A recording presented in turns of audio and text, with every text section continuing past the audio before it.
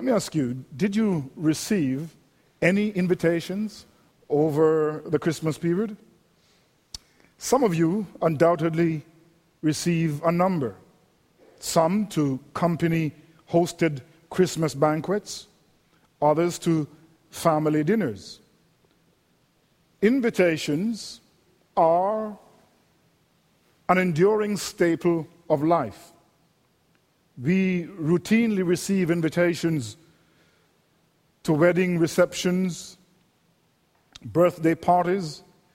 In fact, just walking on the street, you are invited. You see advertisements to take advantage of some time-limited bargain price at Eaton Center or some department store. Just walking in the food court of a mall, you might find somebody will come up to you with a tray of strange-looking food, inviting you to taste. We receive invitations all the time.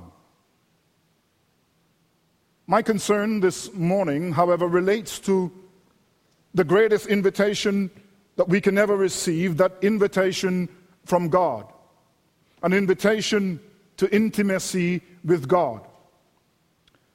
And the Gospel of Luke contains this recurring theme of divine invitation.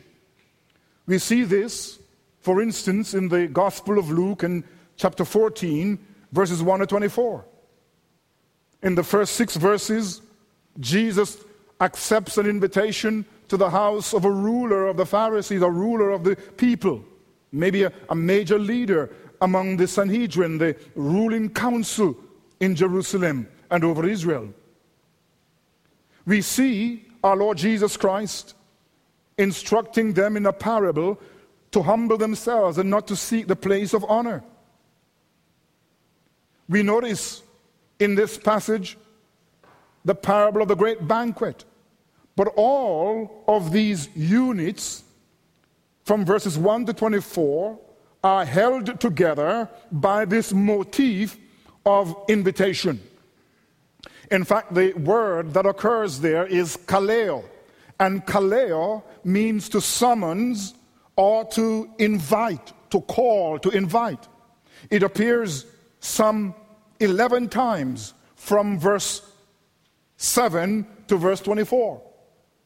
This is the notion of inviting. You see that, for instance, in verse 7, invite opens that section, and in verse 24 it closes it. And in between that, you find in verse 8, verse 9, verse 10, verse 12, 13, verse 16 and 17, this emphasis upon the invited ones, the same word coming from the root kaleo.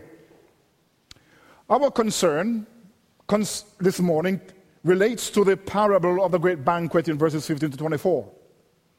Jesus is in the house of the Pharisee. He has now already commented on those who are seeking the major place of honor. He calls them to humility. But then he switches attention from the guest at this banquet where he is now in attendance, or this house in which he's attendance, and fixes his attention on the host in verses 12 to 14. And he takes up the subject of reciprocity. For it was very often in the first century that when people invited others, they invited others so that they could be invited back in the future. And Jesus tells the host, that when he invites people to his home, he must not invite his friends and his brothers and his relatives and his rich neighbors, but he must invite the poor, the crippled, the lame, and the blind. That is, he must invite those who have no way of repaying him.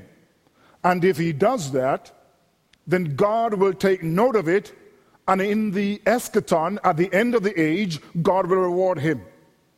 Now, there was a man seated there at the table with Jesus. And he blurts out, "Blessed is he," or "Blessed is the person who will eat in the kingdom of God." So Jesus then addresses him. And our Lord addresses him in our passage. He says, essentially, Let me tell you that even though you speak glowingly about eating in the banquet of God, the messianic banquet at the end of the age, you do not mean it. For when you receive the opportunity to enter God's kingdom, you unhesitatingly reject it.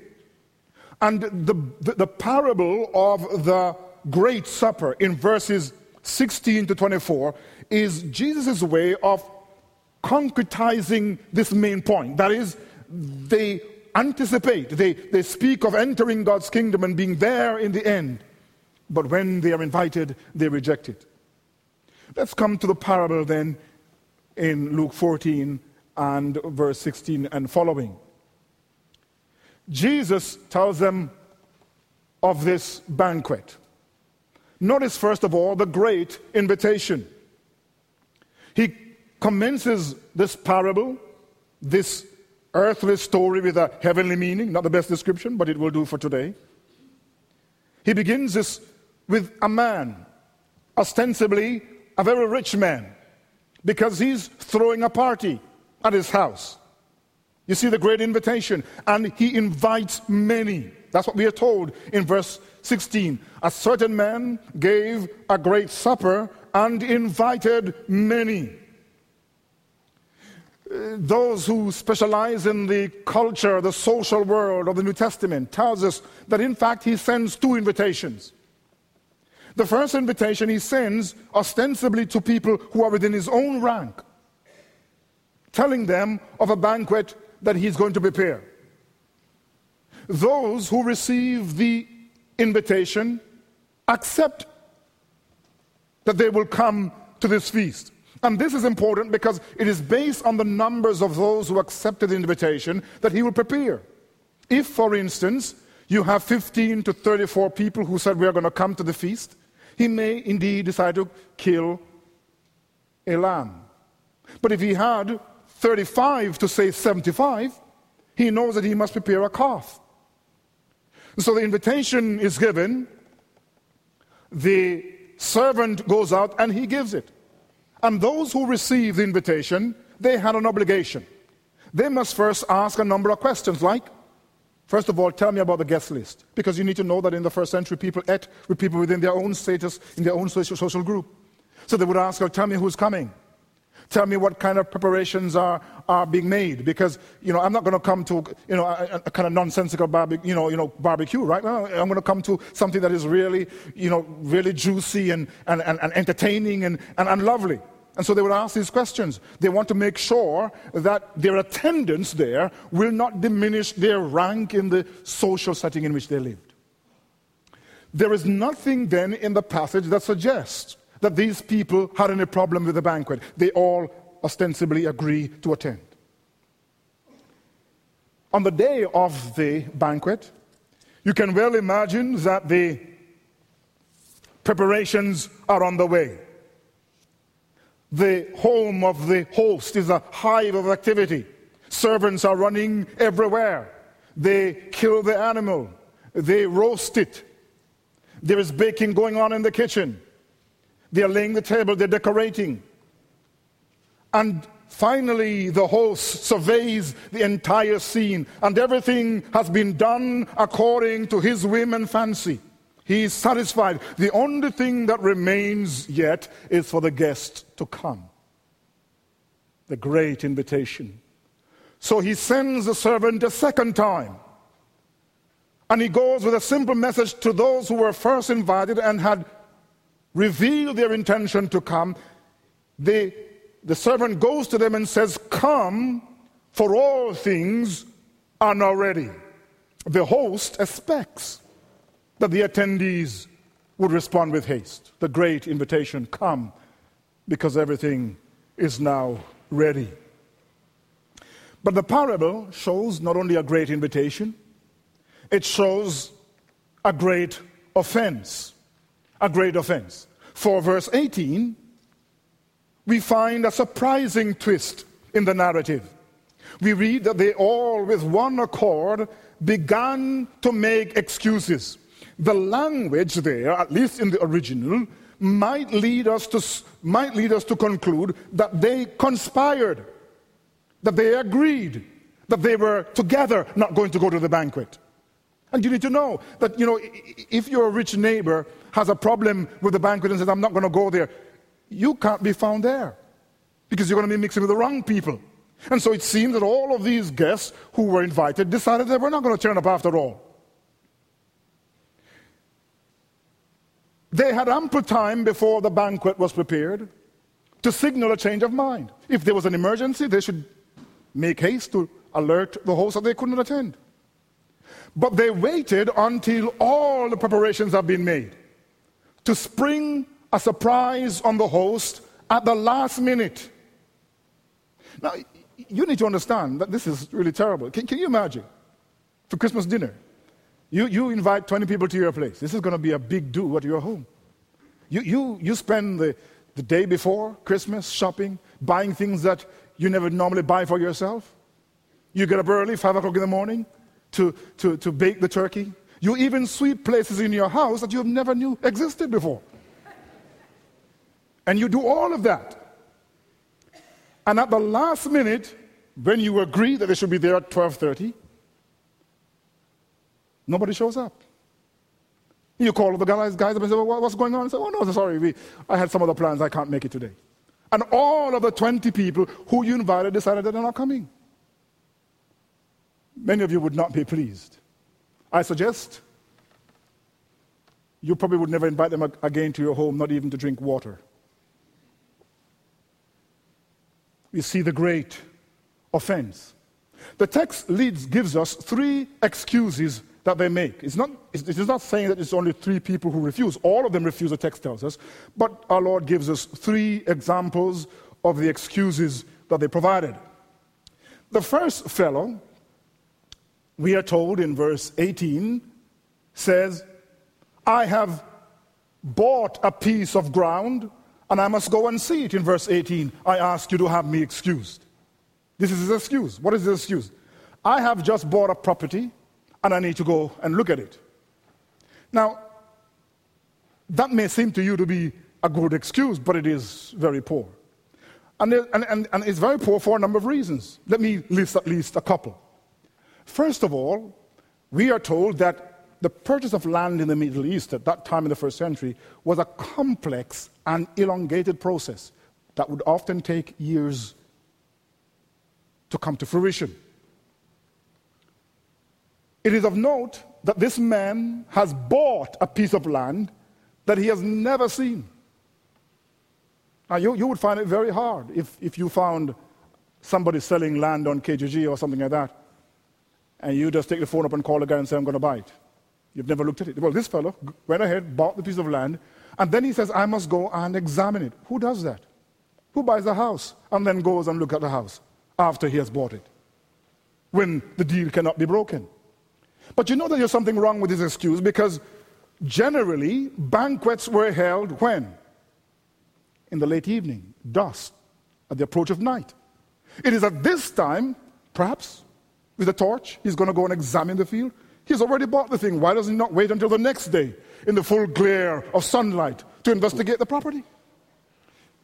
Not even he expects the host to buy it. But there's one thing about this fellow that you must commend. He's very polite. He says, would you please excuse me?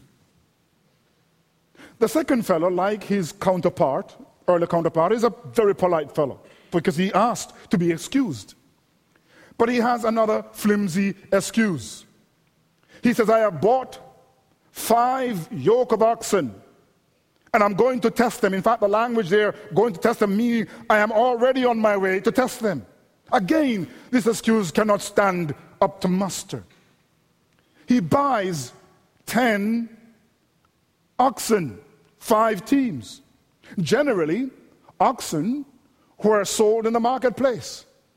Generally, there would be a field nearby where the seller would allow the prospective buyers to see the oxen at work, pulling together. You see, oxen were teamed together. There were 2 of them together. They were yoked, and they would pull the plow behind them. And if these 2 were cantankerous oxen and they wouldn't work together, then you wouldn't buy them because you need oxen to pull together. But you had to examine them. You are to examine to see whether they were old or they were young, whether they had defects. No, this fellow goes ahead and he buys 5 teams, 10 oxen. By the way, he's a rich fellow because 10 oxen could plow perhaps 100 or 200 acres of land. But he buys them without examining them.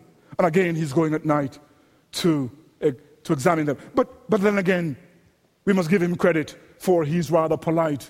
He says, I ask you, have me excused. Verse 19. The third excuse is by far the worst and the most objectionable. For the third man says, I have married a wife, and therefore I cannot come. Now, when you look at this on the surface, there doesn't seem to be a problem. The man wants to spend time with his wife. Who wouldn't say this is a wonderful thing? I want to spend some time with my wife. But I want to suggest to you that this is the worst insult he could possibly give to the host. First of all, he cannot claim that Deuteronomy says that when a man is newly married, he should not go to war and he should not take long trips in the first year. For, of course, if he goes to war, he may be killed. If he just got married, he already doesn't know his wife. He takes a trip for a year to be a salesman, for instance, all over Mesopotamia. He may come back and not find his wife, having neglected her. So it's not sensible to leave your wife for a year, and that's what the Old Testament stipulates. But he's not being invited to battle, nor is he invited on a trip. He's invited to a feast. But what is so objectionable about this man's excuse? First of all, he dispenses with the customary reserve that men usually exercise in the Middle East at that time with regards their wives. It was not customary, it was not culturally acceptable for men to speak publicly about their wives. He may well have preferred his wife's company to the host, but you don't say that. You don't say in a patriarchal society, I'd rather stay home with my wife than come and dine with you. Very few insults rose to this rank. And furthermore, he lacked even the civility to say, please forgive me. I'm staying home with my wife, I'm not coming. We see first then the great invitation, come, for everything is now ready. We see the great offense. But you will note that there is, thirdly, a great reversal in the parable. So the servant came and reported these things to the master. Then the master of the house, being angry, said to his servant, go out quickly into the streets and the lanes of the city, and bring in here the poor, the maimed, and the lame, and the blind. This host has now suffered considerable public embarrassment and is displeased, very displeased. But instead of tactfully retreating to brood over the injury to his character and reputation, he does the unexpected. He displays his generosity, for he sends his servants to round up the poor, those who were suffering from some physical defect. And by the way, these people who were maimed and crippled were not allowed to participate in social functions, particularly in worship. But this master of the house sends his servant to gather into his banquet those who were undeserving and could not repay him. The servant does so and returns. And he tells his master, I have done as you have commanded me, but there is still much room in your house for more. In fact, there are many, many more spaces at the table that you can fill if you get others. And so the master does even something far greater, shatters a social taboo. He tells the servant to go out into the highway and the hedges and to compel them to come in. The highways and the hedges refer to the main roads outside of the city wall. Outside of the city, there were tanners. Tanners were people who worked with animal skin and turned it into leather. And that was a smelly, messy, dirty business. And so they were outside of the city. There were the prostitutes and the beggars. And of course, outside on the main roads, outside the city, were the Gentiles, with whom the Jews had no contact. This man says, go out and compel them to come in so that my house will be filled. Now, let us be very clear, that because there are those who have sought to argue that the call to compel them to come in means that we can forcibly convert people to Christianity. But this is not what the text is saying. In fact, the language there is not really of forcing them, but of persuading. That's the language. And the verb that is used can carry that sense of urging or persuading. I think that's a better translation. They are to persuade them. Why? Because these people, they realized that the Jewish society was so structured to keep them away from the people who were rich and powerful. They could understand if the servant had come and said to them, you know what, my master wants to send you food that you've never eaten in your life. They would have gladly accepted that. But they're now being told, my master wants you to penetrate the barriers that have been set up to keep you away from him and to come to his house and to sit at table in your smelly, unwashed garment and eat with him. They would have asked the question, are you serious? Do you really mean me? That cannot be. And so the servant was to persuade them. He was to, with a smile and with strong urging, to tell them, yes, you have been called, you must come. The sting of the parable, however, is found in the tale.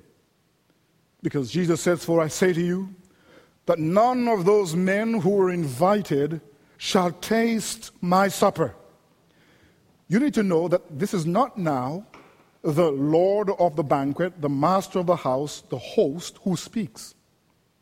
Throughout the parable, the master speaks to a servant, singular. He sends one servant to his friends. He sends one servant outside the city to gather in the people. But in verse 24, he says, I say to you. And there, the second person pronoun, you, is not singular, but plural. And what it says, therefore, is that Jesus is now applying the parable to the people, the Pharisees and the scribes who sat with him. He says, I tell you that none of those who were invited will taste of my supper. That is, none of you here who reject the invitation to enter the kingdom will ever enter into heaven. We see the great invitation, come, for all things are not ready. We see the great insult to the master, and now we see the great reversal. Those who were invited will not taste of it, but others who were on the outside will be brought in. This new year constitutes an invitation from God, an invitation from the sovereign God to all of us to come. Throughout the Bible, God has manifested himself as an inviting God. He's the same God who called Adam and Eve in the garden. He's the same God who called his people to the prophets. And he sent the Lord Jesus Christ, who says, I have not come to call the righteous, but sinners unto repentance. The call of God then is for us to enter the kingdom of God. That is, to enter and to put ourselves under the rule and the authority of God. It is in fact the call to enter the kingdom, a call to salvation, a call to the banquet. And it is interesting that Jesus associates the kingdom and salvation to a banquet, because this notion of salvation being a banquet was known. The Old Testament in Isaiah 25 speaks of this. On this mountain, the Lord of hosts will make for all peoples a feast of rich food, a feast of well-aged wine. of rich food full of marrow, of aged wine well refined. Isaiah 25:6.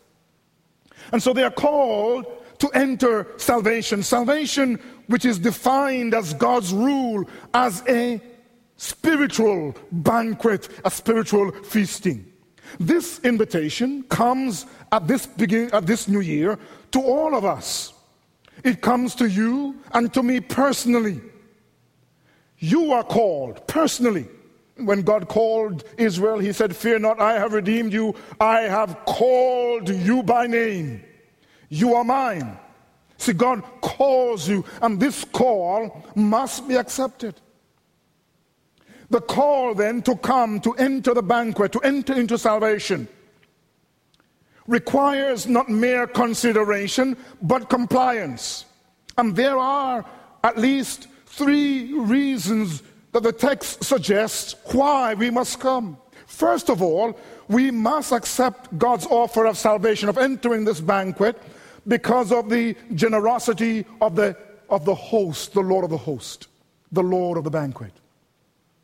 This is the God who is kind and merciful. He is the one who calls. Because of his marvelous love, he prepares the banquet. It is his initiative, and he calls the worst of sinners, the worst men in society, those without means, those who cannot repay him. And God, who calls us to salvation, calls you and calls me as sinners who have done nothing to earn salvation, who in fact deserve damnation. But he calls you.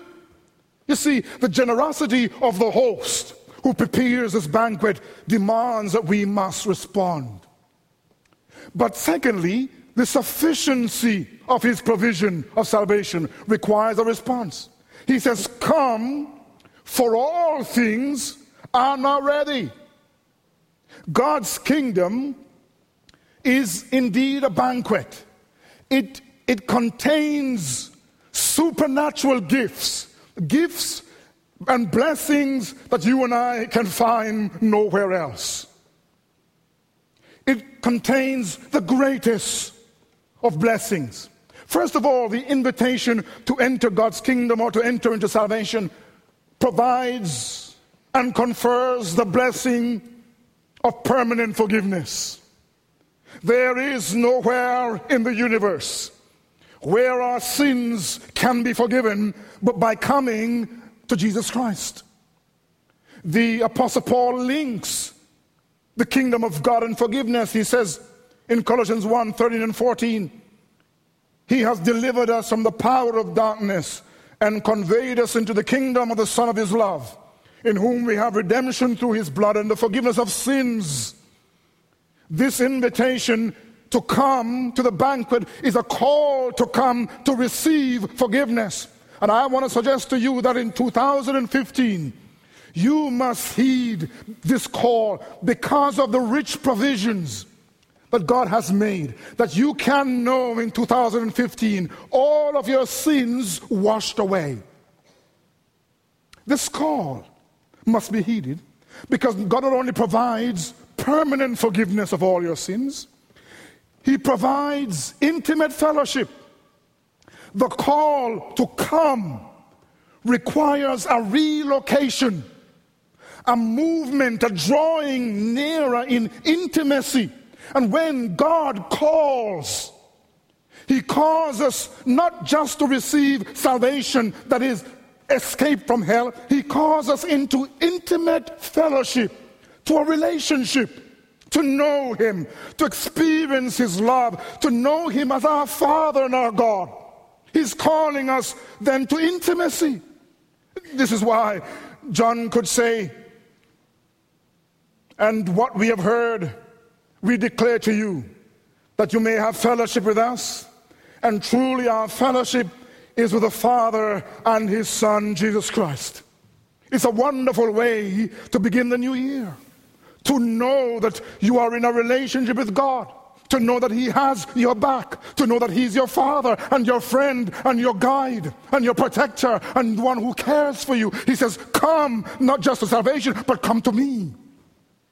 He offers you forgiveness. He offers you a relationship with himself, fellowship. But he offers you, thirdly, spiritual felicity, spiritual bliss, spiritual joy. And that is why Paul could say that the kingdom of God is not eating and drinking, but righteousness and peace and joy in the Holy Ghost. You need to know the reason salvation is depicted as a banquet.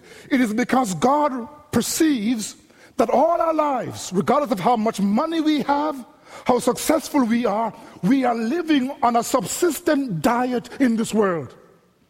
That you really have not yet tasted, you have never known true satisfaction until you come to Jesus Christ.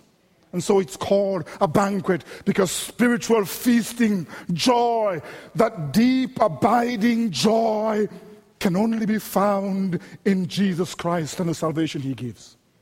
And so he calls you.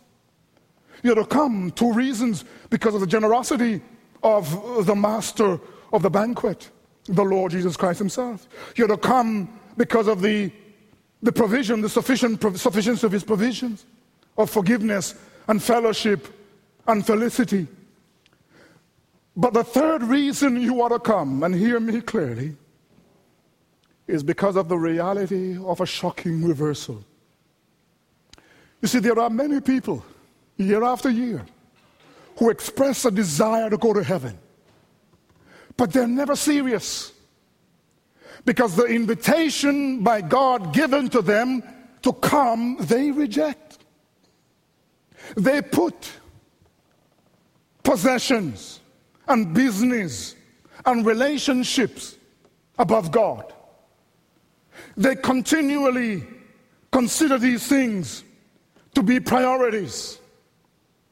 And not only will they miss the salvation of God, but they will incur his wrath. They will discover one day that it is too late. There's going to be a great reversal. They will realize that to be obsessed with worldly affairs and relationship and to reject God's offer of salvation will land them in a place of utter darkness. You hear the phrase or the statement quite often: the show must go on. You know, a big snowstorm comes to Toronto and they're having some kind of get-together downtown in one of those theaters. The show must go on.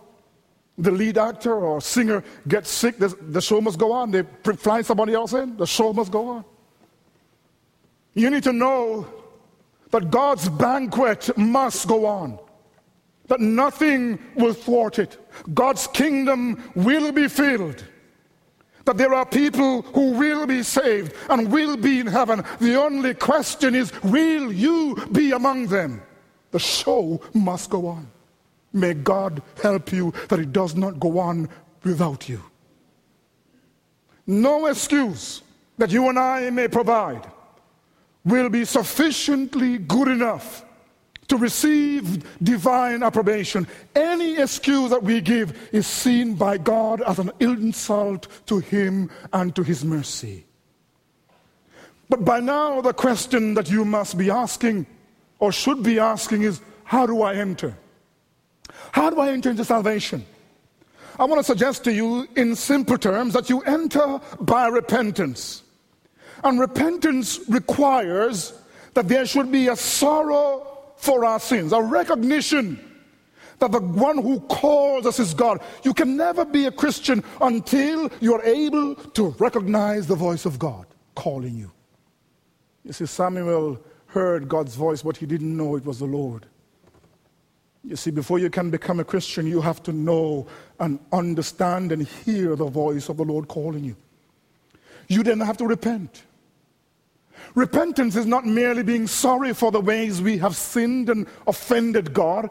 It is a change in our thinking about God. Instead of seeing God as a tyrant and a terrible being, seeing him as a loving Father, a gracious, kind, and compassionate friend. It needs a change of mind about God. A change of mind about ourselves. Instead of thinking ourselves to be the best thing since sliced bread, we realize that we are sinners. It requires a change, more particularly in living. It means that we turn around and head in the opposite direction. The things that we did in 2014 that we knew in our heart and our consciences that were offensive to God, we must cease. It needs repentance. But at the heart of this repentance must be an acknowledgement that we can no longer live for our petty interests, that we can no longer live to satisfy our selfish desires, but that God must become the ultimate reference point of life. That the man or woman who comes to repentance sees God as his or her ultimate reference point. That is, in all that I do, in my relationship in society, in my work in society, in my family, everything I do, I read through the prism and the grid of Jesus Christ. That he is my ultimate reference point, my raison d'etre. I live for him. I live to serve him. I live for his glory. He becomes my ultimate reference point, my northern star. It means ultimately that we submit to his kingdom. We submit to his rule and to his reign. That's repentance. It requires faith. It means that we must come, if we are to be saved, trusting. Do you know, salvation is found in trust. You trust people, family, good friends, people who keep their words. Salvation is founded on trust. It's taking Christ at his word. It's resting on him. It's understanding that he is reliable. In more particular terms, it is faith, reliance, trust in Jesus Christ, that his work on the cross, his death for our sins, paid fully and finally for all our sins. The person who comes and believes in Jesus Christ, the crucified Savior and the living Savior, will be saved. How do you receive this kingdom? How do you enter it? How do you receive the salvation? You receive it by repenting and by trusting in Jesus. Now you may be here and you are a Christian. You have already come to the Lord. I want to suggest to you that in 2015, you must come and you must keep coming. Our Lord Jesus says, everything is now ready.